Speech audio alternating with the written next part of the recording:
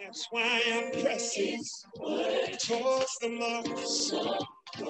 Cause the calling on my life is worth fighting for. And I'll keep my mind stayed on you, Jesus.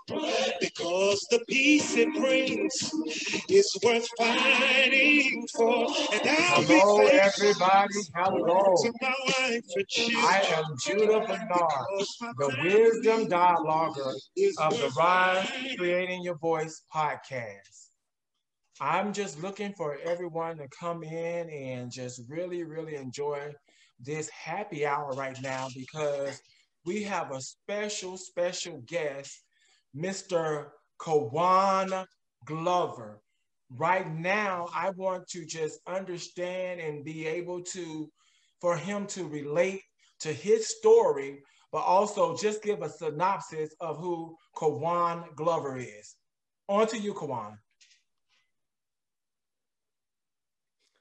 So, hey everybody, I'm glad to be with you all live. I'm glad that Judah invited me on to share my story and talk a little bit more about who I am. It's really an honor and a pleasure, and as you can see, Judah's energy is infectious, so I have to keep up the same energy level. I'm 26. I was born in Richmond, Virginia. I'm now in Upper Marlboro, Maryland. I studied finance in the University of Maryland, and I have a test that has turned into a testimony. When I was 20 years old, I had my first brain surgery as a result of some mass on my brainstem that burst. It was a really life-altering experience because I'd always seen myself as an athlete. So I was boxing in college, I was running track, playing football. And when this all happened at 20 years old, you're often like, this isn't possible. That this there's nothing wrong with my brain. Just fix it so I can move on with my life. And as a result, I continued to push and push and push. And after my first brain surgery on August 15, 2014, I was back in school within a week, back to the college life, partying, drinking, all those things that you do in your youth, not being cognizant of my health, physically, mentally, spiritually, or emotionally. And a month after that surgery, I had a stroke and I was back in the hospital. And that's where the journey really began. And in that journey, if you don't mind just discussing the whole journey of strokes and having brain surgery, can you just give them a small snippet of how that feels? A person at that particular time, I'm assuming that you were like 24 or 26 or somewhere in that range, somebody that is full of life, full of energy, are at their prime in college, finance and accounting. And I'm like, how do we get to this point where brain surgery, stroke? So give them just a piece of how you felt during that time. Yeah, so actually I was 20 when all this first started happening. And at that age, you're not really in the mature mindset. You're not able to comprehend what's actually happening. So when the doctor said, hey, you got something in your brain, I'm like, okay, fix it. Like, get it out. I don't know what you're telling me about it. Just fix it. And they were like, no, we're going to monitor and then send you back home and wait until things get worse. Like, okay. So they, I came back when I started losing my vision and getting dizzy. And I had this, the surgery. And at the time, after the surgery, it still wasn't clicking for me. I was still in the mindset of, I'm going to push, I'm going to keep going, I'm going to do what I want to do regardless of my health. So the hubris, the arrogance of youth when I'm not able to see the full picture. Right. And then a month later, as I'm doing these things, it was one day where I had a headache for 13 hours. It was debilitating in class. I couldn't focus. I could barely talk. And the pain was so powerful that I actually got up, I threw up water, I lost some of my vision. When I got back into the bed, my right arm and my right leg just stopped working.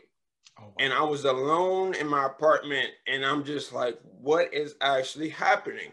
Like, I was just competing athletically. I was just moving about as my own man. Now half of my body does not work.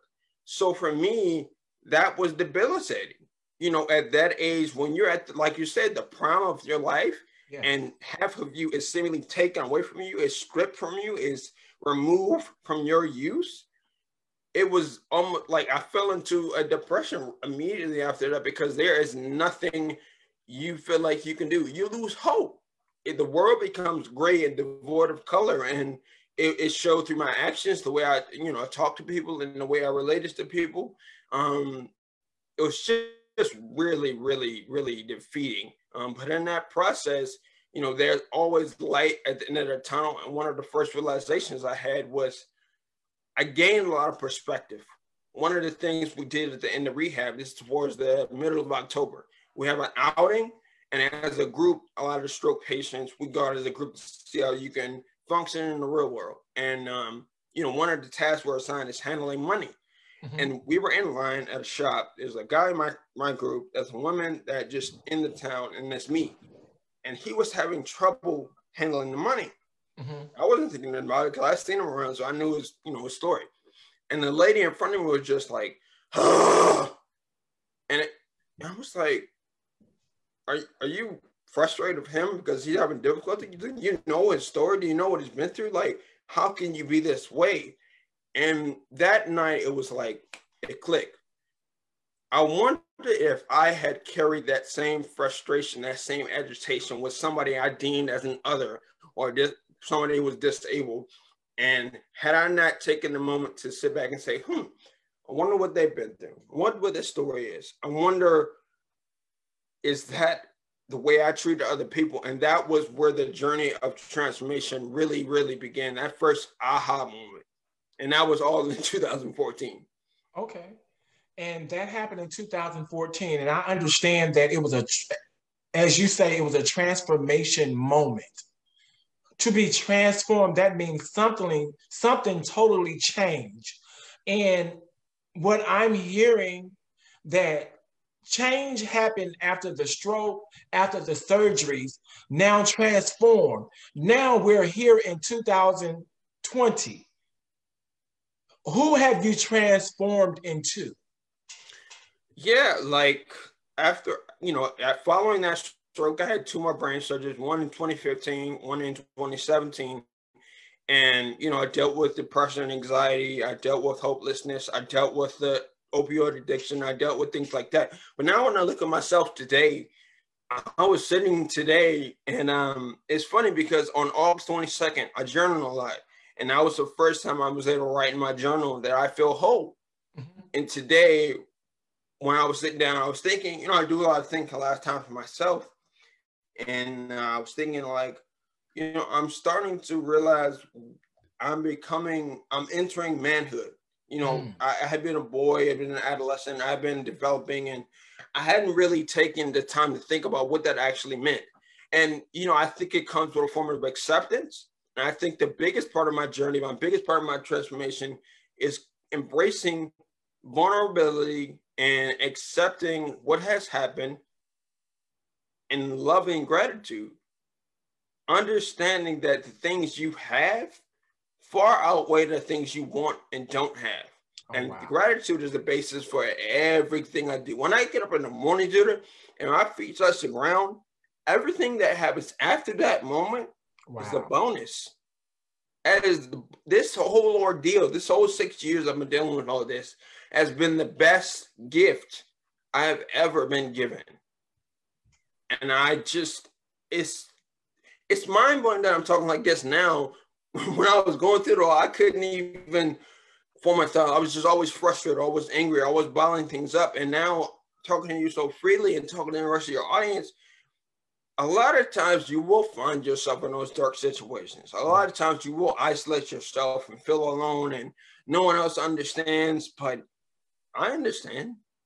There are people out there that understand, that are willing to listen to you, that are willing to help you through.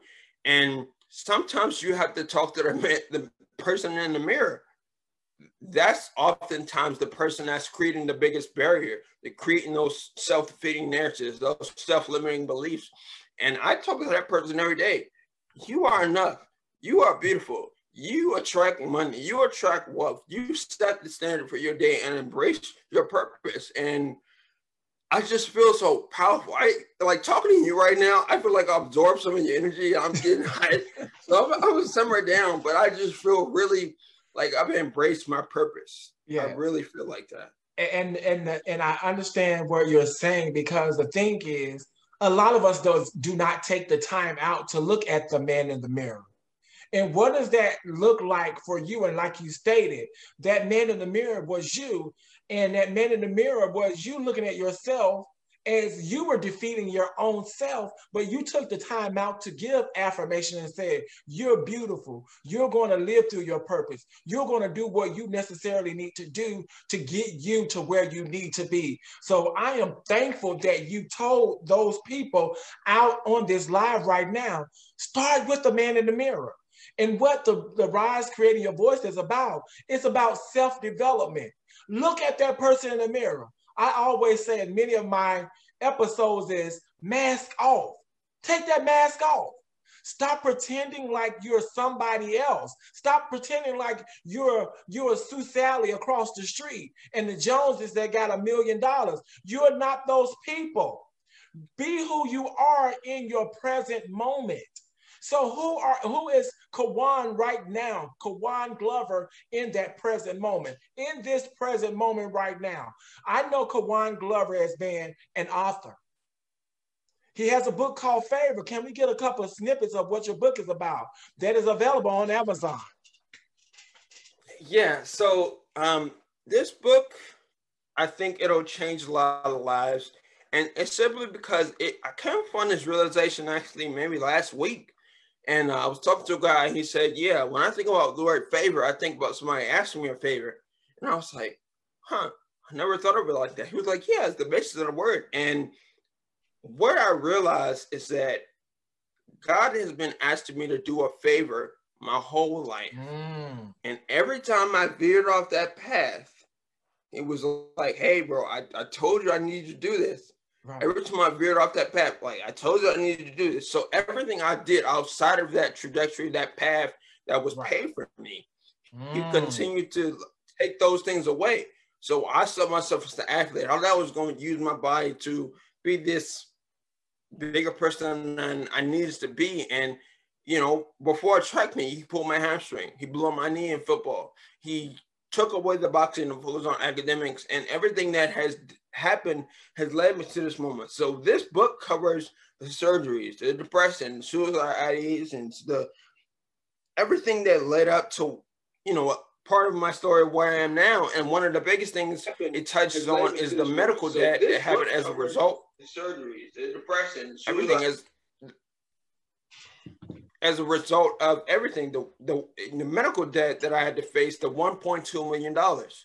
And, you know, I touched on it in the book, but I think I'll dive into it a little more deeply with you guys, if that's okay with you, Judah. Yes, it's quite all right. And if you could just stop right quick. He became $1.2 million in debt with his strokes and his 3 brain surgeries. $1.2 million in debt. Go ahead, Kawan. You can tell the story, because to me, it feels like somebody who was a living and walking testimony at this time, that should not have happened. Go ahead and tell the story. Yeah, so when you know, the first 2 surgeries, I was on my dad's insurance, and he handled most of the financials. So I never looked at a bill. I never looked at an insurance claim. I never looked at any of the financials. And I remember when we were going for the 3rd surgery, we needed a new doctor. So we went up and visited my doctor, Dr. James K. Lew up at Rutgers. And after the appointment, to schedule the appointment, we went and talked to the financial desk. And I remember my dad leaving that place being frustrated because they did not take my insurance. And that's one of the gripes I have with the American medical system. Like, you know, certain doctors are under certain insurance plans. That's a topic for another day. I went to see another doctor, and another doctor told me, if you don't get anything done in 3 to 6 months, you're going to die. Oh, wow. And in my head, I'm like, okay, so you're going to do the surgery? He was like, no, I'm going to send you radiology. I'm like, so what's the point of this? So I went through that, had different procedures. But then after everything was over, I went back to James Lou, had the procedure, 15-hour surgery, success. There was a lot of mishaps in the hospital, different procedures, blood clots, infections. Got through all that, got home, and I was like, okay, I'm good now. And mind you, I had never dealt with the financial piece of my surgeries. So then the letters started coming in my name. And I'm like, what the hell is this? What is the EOB? And then I started doing the numbers. I pulled the financial data from the website, and I just went through Excel. I was like, we'll figure it out. And then I totaled it, and it was like 1.2 million. And immediately I thought, I just had my last brain surgery. Where am I supposed to get $1.2 million from? I don't understand how that even computes.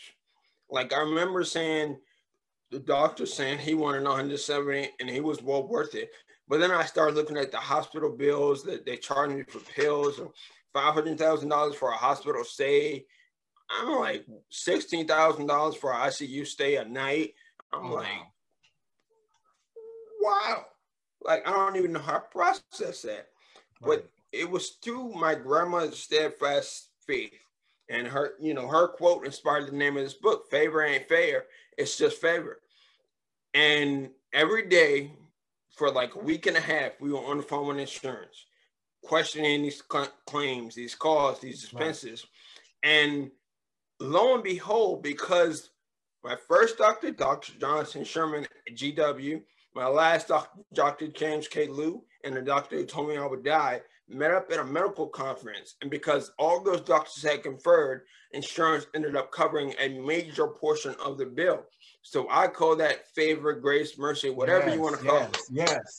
And I didn't know how, like in my book, I literally write, some things just happen and I don't have an explanation. And that to me is favor. But sometimes I think about the people who aren't so fortunate, and that sticks at home.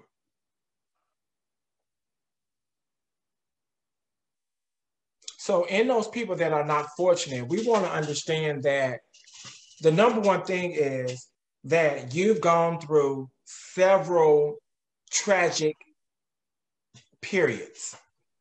What is something that you can communicate to the listeners or give them signs on some of the signs or the symptoms that you had before you had the stroke, before you had the 3 brain surgeries? What were some of the signs and symptoms? Because I think everyone needs to know that strokes and brain surgery affect someone at 20 years old.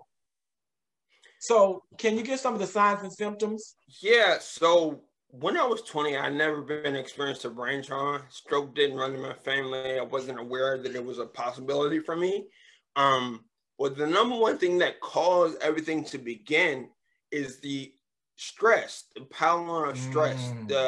I was always in this mindset of being young and invincible and constantly doing and moving and trying to achieve. And that, put a lot of stress, coupled with being a freshman in college, entering a new territory, a lot more people.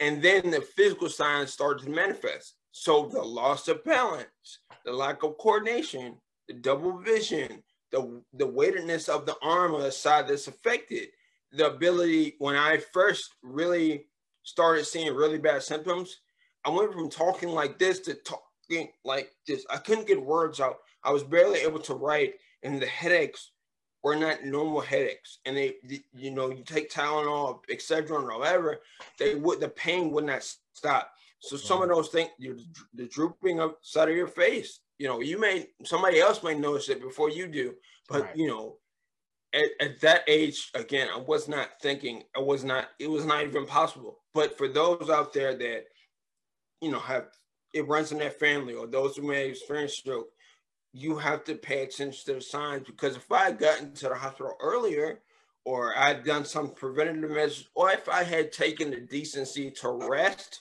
instead of going back to school a week after surgery, I think that would have prevented a lot of the downfall. But again, I don't regret any of it. I think it has helped me become the man I'm becoming today, and it still teaches me every day. But to pay attention to those signs, because they often show up and people are just not aware of them. Right. So he said that there were many signs and symptoms. So I'm hoping that the listeners are out here listening to those signs and symptoms and making sure that you're evaluating yourself. And I think what we continue to say, especially on the Rise Creating Your Voice podcast, is definitely number one is start looking at the man in the mirror. You know everything that's going on with you. And like Kawan, if I can just elaborate or repeat or quote what you just said was, you thought you were invincible.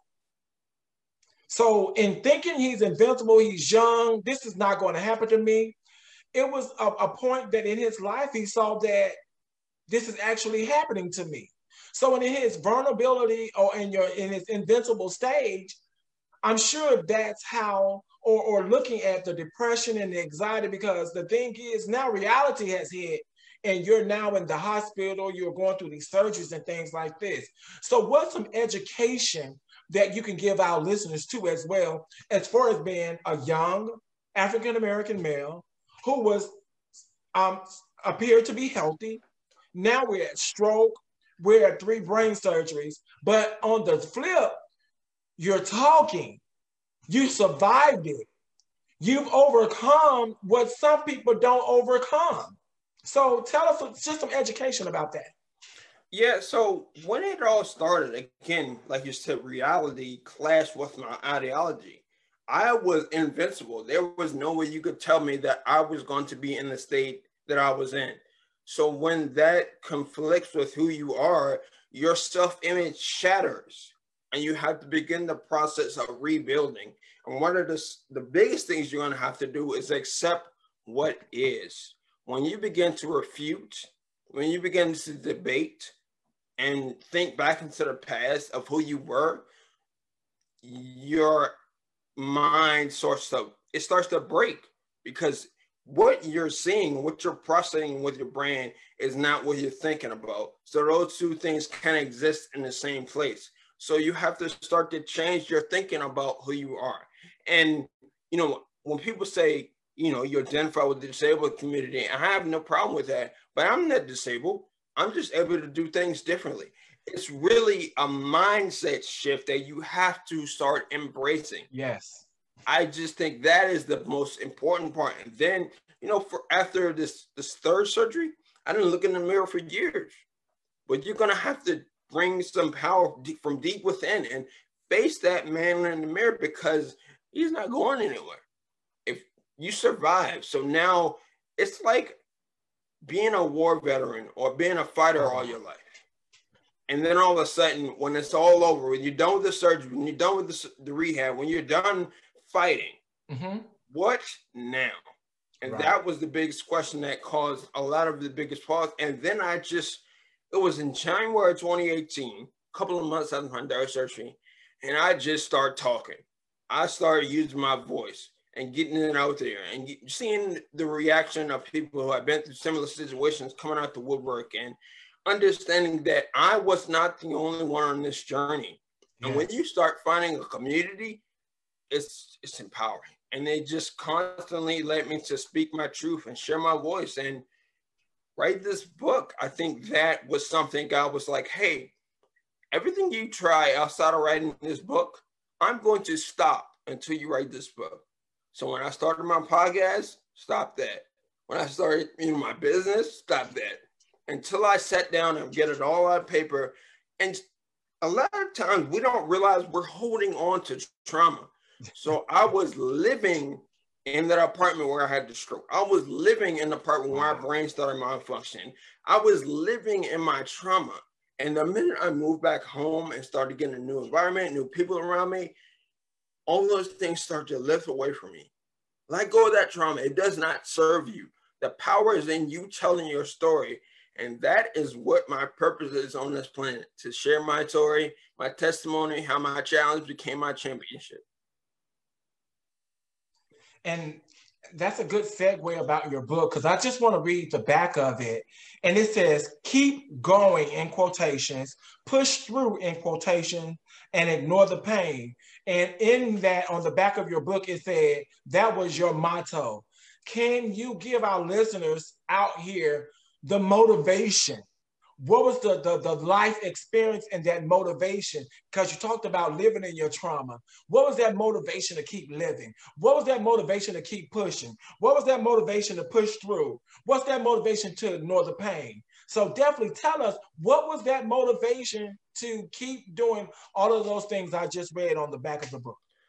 When I believe that truly, that's when I was still in high school and I was an athlete. So I was like, I got to keep doing everything, no matter what I'm going through, no matter what's going on around me. I need to be that invincible person to shield myself from the pain and just keep pushing through everything. Keep persisting, keep pushing, keep going, no matter what's going on. And that mentality is the motto that led me to a clash with who I had become. And a lot of people in my age range don't understand the value of patience. Patience. The things that are meant for you will happen when they mean to happen, wow. Not before, not later. And wow. That is, I talk to my grandma and people that are older than me, they're just like, your generation expects everything to happen right now. Exactly. So fast. And I just need it. I need it.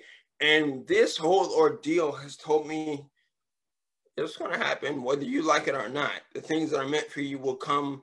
And they may not come as soon as you expect them. They may come a little later. They may come before. But you just need to prepare yourself to be accepting of whatever is coming your way. Your purpose will reveal itself in the silence. Yes. A lot of the people that are big time now, like the Steve Jobs and the Walt Disney and people like that, the dreams, the things they had to think of, Denzel Washington, Tyler Perry's, those thoughts, those processes, those gifts that they have were not voices that were in their head. It was like, hey, you need to do this. Hey, you need to start acting. Hey, you need to start a studio. It was the whispers. I think you should do this. The whispers. I think you should do that. Try this. Go ahead. And it's those voices of intuition that I had to start listening to really develop my purpose. I mean, now they've gotten a little more authoritative because I know I'm on a mission to do something, but they started really low. Like, hey, I think you probably shouldn't do that. I think you should try this. You should probably start writing that book. And then they get louder and louder as you get closer to your purpose. And now I'm here talking to you, and they exchange your energies and values. And I just feel like I'm in a totally different place. Oh, wow. And I want to definitely harp on the one, and it was the last one, because I want you to actually communicate, not only communicate, but educate people what you mean by ignore the pain, and specifically tell them what the pain was. Yeah, and a lot of times people think ignore the pain means physically. I did pull my hamstring the day before a track meet, and I did take physical pain pretty good, but oftentimes people ignore the mental pain, the emotional pain, the spiritual pain. Right. And those are important to your holistic well-being. There may have been issues that arise in your life. There was issues that arrived in my life with different relationships I had with with my family, with my friends, that I would constantly push down and ignore and push to the side. And when you force something, when you shake up a soda can and keep it closed, that pressure builds. And at some point, it's going to burst. And it may not be where you want to burst it at. It will just do that. So constantly alleviating yourself of their trauma, expressing yourself, being vulnerable, practicing empathy, employing that into your life will allow you to alleviate the pain. And again, the pain is not only physical, because physical pain you can feel and address directly. But a lot of times, emotional pain, mental pain, spiritual pain, they weigh tons. Physical pain weighs ounces.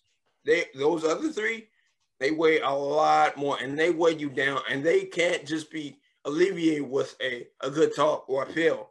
Like, they take a lot of deep work, and it's going to take a little bit of sacrifice, but you will get there, and you'll become not only, you go from being a victim to a victor. And that's how I feel right now. Wow, you use the words that I use so well about victim to victor, because a lot of people sit in their victimization and they sulk in it. And the more they sulk in and the more they realize that they were victims, I think they become victimized, then it comes to victimization, then it's total victim, and they're doomed at that particular time. But I want people to get out of it. And I know you talked about your addiction too as well, and how you was addicted to Percocet. So let people know Percocet is a drug, and it's an over-the-counter, not over-the-counter, but it's a medical prescription drug. And that he was trying to drown out depression. And understand depression is a mental thing. So he was actually something that was prescribed for his pain. He was trying to drown it out with his depression. So tell us about that story. Yeah, so in 2015, October 1st, I had my second brain surgery. I got to tell this story. When I was in the surgery, before I came to the surgery, I was like, you know what? I'm done. I don't want to fight anymore. I don't want to wake up. I just want this to be over. In that dream, during the surgery, when I tell this story, I feel the same way every time. I'm up, it's in a room full of light. I don't know how else to describe it, a white room. And I'm in a hoodie, and I'm throwing punches to the box. And I'm like, wow, everything is working. Everything, I don't have a limp. I don't have any deficits, and I'm punching. And it starts to rain. And the rain is like black. And it's dripping down, but I stick my hand out, it's not touching me. And then I'm like, okay. And then I start to float up. And as I'm floating up, I lose my human visage. And I'm watching it happen from point of view. And I'm watching it like I'm watching a painter's canvas. So as I'm floating up and I get to the top of that canvas, there's a hand at the top that pushes me down and put everything in the reverse. And right before I woke up, you're not done yet. And then I woke up. And then I just didn't, at the time, it didn't register, but I didn't realize that may have been one of my first spiritual encounters with the divine, the creator. I don't know how, however you want to phrase it. But when I just call him God. Yeah, I feel like that was my first encounter directly. And in the hospital, they had given me a spinal tap, and that drains your brain fluid. And when it drained the fluid out of your brain normally floats in that fluid, so it doesn't ever touch your skull. But because it was draining that fluid, my brain was kind of knocking around in my head. So when you think about physical pain, and normally rated on a scale from 1 to 10, that type of pain was like a 37. And the pain resonated throughout my whole body. So one of the drugs they first described me was fentanyl. Fentanyl is like heroin on steroids. And every hour I would get dosed up, and I became like fiendish. I was like, I need it now. Please give me that. And it started crushing my chest cavity, so I couldn't breathe. So it switched me to Percocet, and then as I was leaving the hospital, they switched me to something called Fiercet. I got a little addicted to that Fiercet, and I had withdrawals, but I eventually got over that. That withdrawal lasted maybe a day, and it was like your whole body had been hit by a truck. But then I got over that. One day I'm doing my work, my dorm, finance, and I go to my desk, I'm looking for a pen, and there's a prescription for Percocet. I was like, I just go fill it just in case I need it. And from that day forward, I began to abuse it and start to try to separate myself from the emotional and mental pain, the stress, the trauma that I was experiencing, not able to process. And when you take a narcotic like Percocet, and you're not in any real physical pain, it starts to alter your mind and your emotion. And your emotions and mental state become very erratic and unpredictable. And it just really drove me deeper down. Like, it's like numbing yourself, but at some point, you're going to have to come back up and feel that it's not going anywhere. If you don't address something, it's just sitting there waiting for you. Like, I'm still here. You're going to have to come talk to me soon. And, that was the second time I contemplated suicide. Luckily, I had friends around me that came and, helped me through it. And then, I want to say that was in April, I kicked everything cold turkey. And that's when, I fell into that depression, but I started addressing my issues. I started becoming cognizant, things I had to be aware of if I was ever going to get better. And that started the journey to a better mental state. And of course, after that, I graduated, I had a job, I had the girl, whatever. Then I had the third brain surgery. But I'm here now because all of those experiences taught me, culminated in a lesson that, I used to say, why me? This is not fair. This happened to me. I didn't do anything. I don't deserve this. Right. And I started to ask myself, when you ask yourself bad questions, your brain has no choice to produce bad answers. So I started asking myself better questions. Why not me? Right. If not me, then who? Right. And then I thought about, when I look back at this whole ordeal, it happened to me, but it's not for the benefit of me, it's for everyone else. And that's great. So what we're looking at is a walking testimony that's been through trauma. Not only trauma, but have been addicted and been addicted to medical drugs that were prescribed to him while surviving through depression, anxiety, and many other mental health issues. And I'm just going to read an excerpt from your book. On the back of it says, to discover my true purpose, I needed to let go of the guilt trapping me in this mindset. If I couldn't let go of the habits that led to this state, the third time will no longer be the charm. Let's talk about the guilt. Yeah, so I remember at the beginning we talked about how after the first surgery, I went immediately back to school. Mm-hmm. And, you know, in my young mind and the humorous of being young, wild, and free, I didn't take into account that, hey, you just had brain surgery. Your brain, your body, your mind, your soul needs to heal. Yeah. Take some time off. And I didn't. I immediately went back to college and immediately went back to that life and immediately went back to doing a lot, drinking, smoking, partying, all those things. And a lot of people don't realize this. There's a chapter in a book called The Bold Print.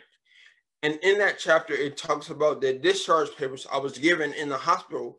And when the lady was talking to me, I wasn't listening. I was like, hey, lady, I don't care what you're talking about. I just need to get out of here. Right. But on that paper, it says in bold print, do not consume alcohol. Oh, wow. And everything, I felt like because of my arrogance, because of my wanting to be who I was before everything happened, not being patient, not resting properly, everything that happened as a result, you know, my mom being upset and, you know, not showing what to do, my dad being upset, my family, friends, and loved ones worry about me. I carried all that guilt, everything being my fault. I was the reason for everything all throughout my journey. And you know, I didn't ultimately lift that guilt until I published that book. Mm-hmm. And it was trapping me. Like I literally, like it was like, even when I felt better, it's still your fault. You did this. You're the reason for everything. And then one day in August, I want to say last year, I looked up and I was just like, I went in my bed in the dark. And I was just like, you know, there was nothing I could have done to prevent this. Mm-hmm. Everything that just happened has already happened. Right. So me feeling guilty about it does nothing. It does not heal me. It does not make the situation better. It does not provide a solution. It is keeping me in the past. And my life ahead of me is the only thing that's going to serve anybody else. So I need to move past this. And part of writing this book was alleviating that guilt and just realizing that this happened to me, but it is not me. It's a part of my story, but it doesn't represent who I am and who I'm going to be. And I see, and I want people to see this. It says favor. How stroke, struggle, and surgery helped me find my life's purpose. So what I want to give to the listeners right now is, do not wait until you have a stroke or brain surgery. You need to start looking at the man in the mirror, start creating yourself, and actually trying to define and practice self-discipline. As I hear Kawan mentioning that arrogance played a big part in this. Arrogance to say that I'm supernatural. I mean, this is something, I'm going to bounce back. Sometimes you don't bounce back. Sometimes you don't come back or re-up from where you've been. So what do you do in that moment? So the time is now, and I'm calling out to everyone who may be listening or somebody that might got some information out about this, that we had, number one, this young 20-year-old who was very athletic, went straight from a stroke. From stroke, he was released from the hospital to 3 brain surgeries. All of this happening from a time span from 2000, and now he said he lived about 6 years with this, where depression, anxiety, addiction to Percocet, and other things that drew him to the point of, what am I doing? What's going on with me? I got to get me better. Mind you, this is a walking testimony right here in front of us, who have survived. You know, I think trauma is an understatement, all the things that you've been through. I want to call it traumatic experiences, because it was a lot. But in understanding that, you give me inspiration and say, you know what, Judah, keep going. Because number one is, regardless of what I feel like sometimes, start looking at the man in the mirror. Start realizing that you are great. Start realizing that you are more than a conqueror. He created you in his own image. This is the time now, while we're still in the situation of what they call the pandemic, this is a time for you to reevaluate yourself and start evaluating and communicating with yourself to realize that where you need to be. In that, Mr. Kawan Glover has self-published, tell me if I'm wrong, self-published this book called Favor. Favor. Do anyone know what favor is? Favor is something that you wasn't supposed to get. Favor is something that you didn't, it wasn't meant for you. And it just so happened to land on you. That's favor. But then again, he said that he kept seeing where he was called by, in his definition, the higher power. But I have to continue to say, I know it's God, because I know I was down at that point and he lifted me up. So I know God is able to do the necessary to the unnecessary. I know he's able to bring us far from where we thought we were. But then again, you have to have the desire. You have to have the desire. And tell us, what was that desire, Kawan? Yeah, I didn't really know. My steps were guided. Like every time I would make a misstep, the path would realign me to where I was supposed to be. But now the desire is to use this story, this testimony, this journey to make sure others are on the right path.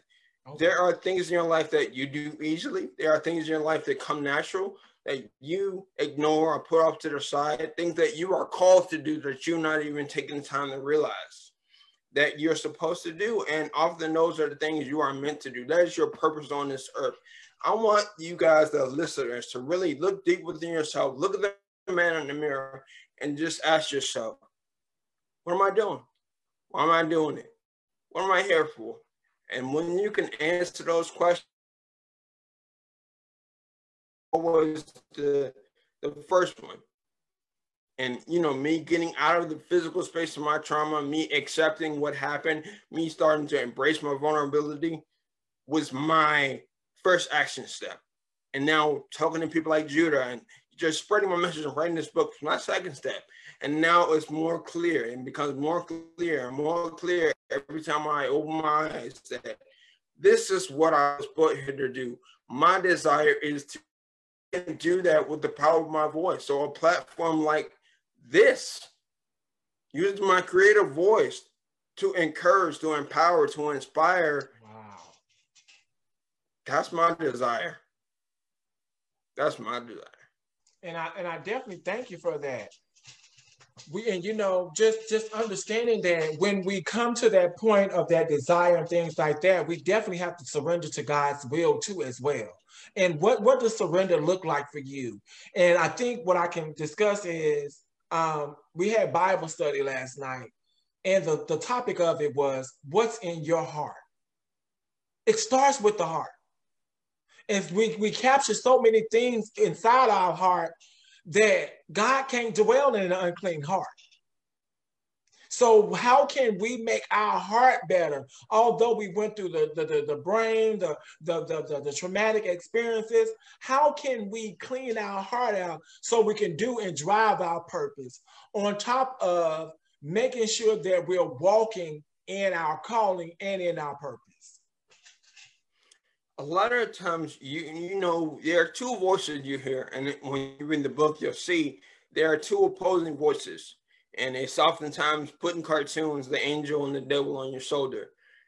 And you know which voice is telling you to do stuff that you shouldn't be doing. You know what voice is telling you to do right. You know what voices keep you on the straight and narrow. You have to develop a level of discernment. And when you start to decipher between the two, it's easier to surrender because your purpose becomes that much clearer. Yes. When you're constantly, oh, I'm not going to listen to that. You know, this sounds good. This feels good right now. A lot of people, they think for the moment. It's good to act and, you know, in the moment, be present. But at the same time, make now might affect you 10 years down the road. You know, how I was living before in high school and even before then could have led up to the stress and the stroke. Right. So understanding that your intuition, your inner voice, God speaking to you allows you to know, hey, you should probably do this. You know what's right and wrong, and you know what will keep you on the straight and narrow path. And you're gonna make mistakes. You're gonna trip up. You're gonna fail. The journey. As long as you're failing forward, failing often, and failing in the right direction, you're gonna take yourself places. So developing that discernment to understand, hey, these are the things I need to continue doing in order to better myself. And understanding a momentary feeling does not equate to fulfillment in life.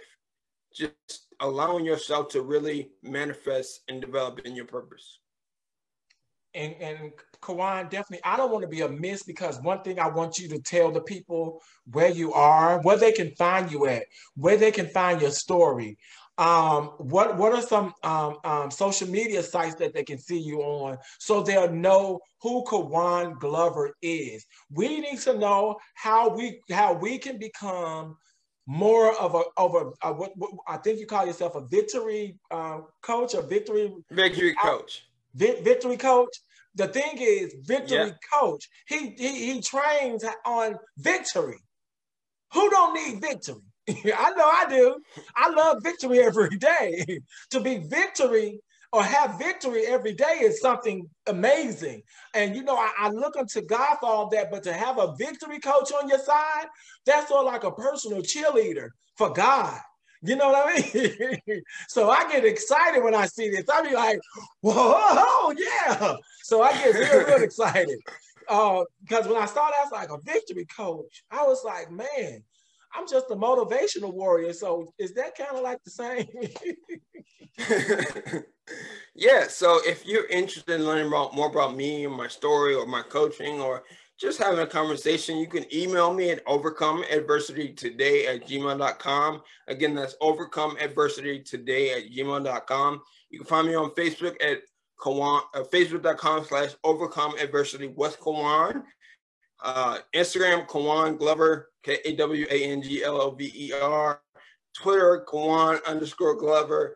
On LinkedIn, Kawan Glover. So if you want to find me, just type in my name. It'll pop up somewhere that you can get in contact with me. You feel free to DM me, message me, however you want to get in contact. Let's have a conversation about what is the ultimate victory in your life? Where do you see yourself going, and what are you trying to overcome?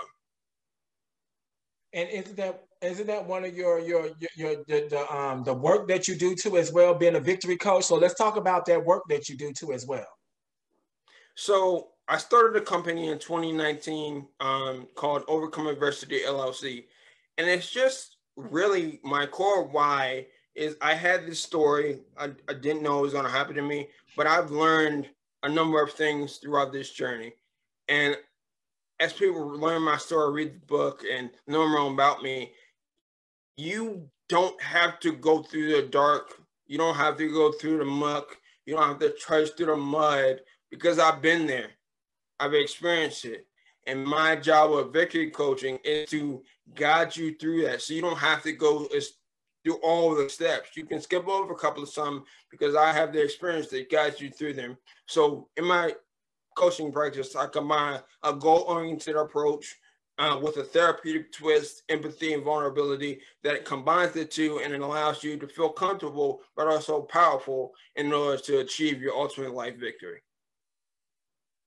And see, I think what we still have to understand, this is a young man who is now 26 years of age.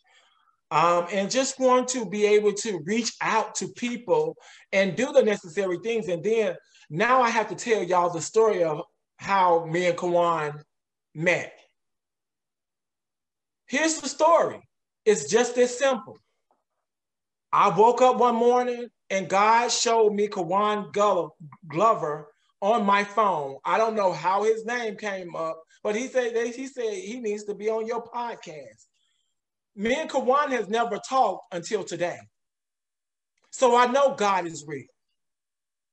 So I don't take what God says to me and how he leads and direct me just vicariously, because I know he's here to do, and I'm here to do his will. So this is his will. This is what this podcast is about. The podcast is about free will, but under Judah, you're doing God's will. And not saying that everybody is at the place where I am right now.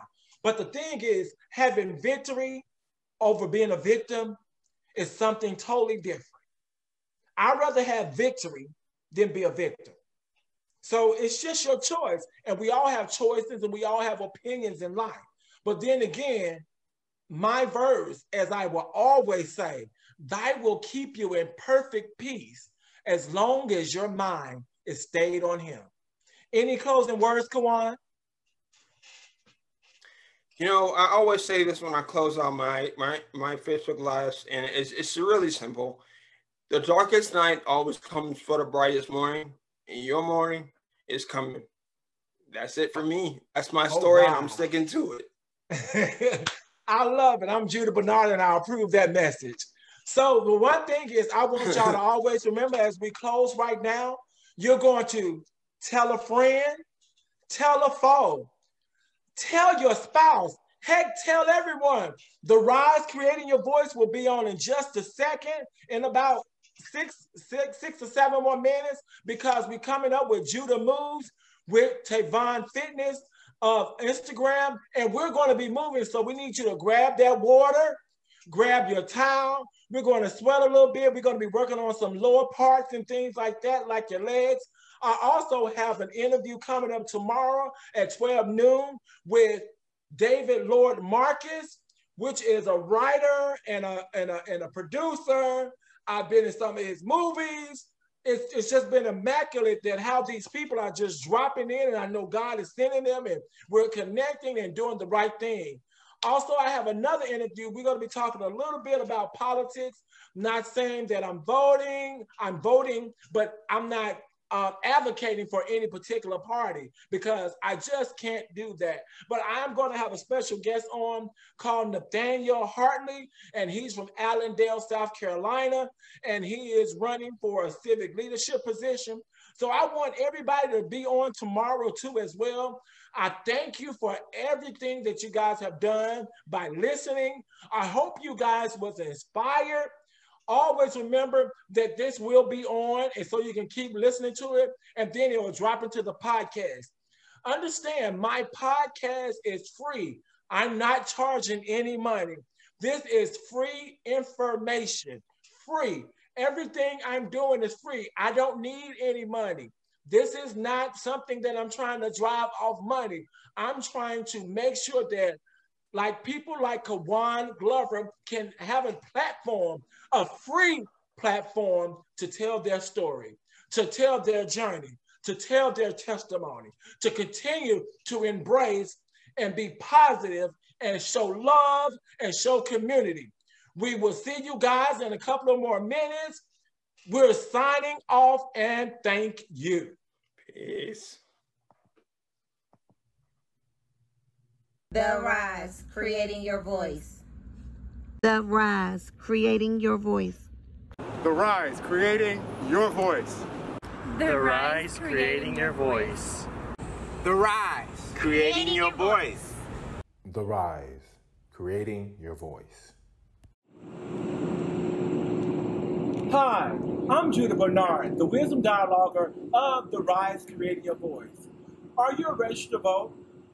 What Judah would like for you to do to make sure you cast your ballot and vote on November 3rd, 2020, and vote by all means necessary, whether it be by mail, whether it be by ballot, whether it be that you go into a poll. Make sure that you cast that vote on November 3rd, 2020. We're looking forward to seeing you. Goodbye!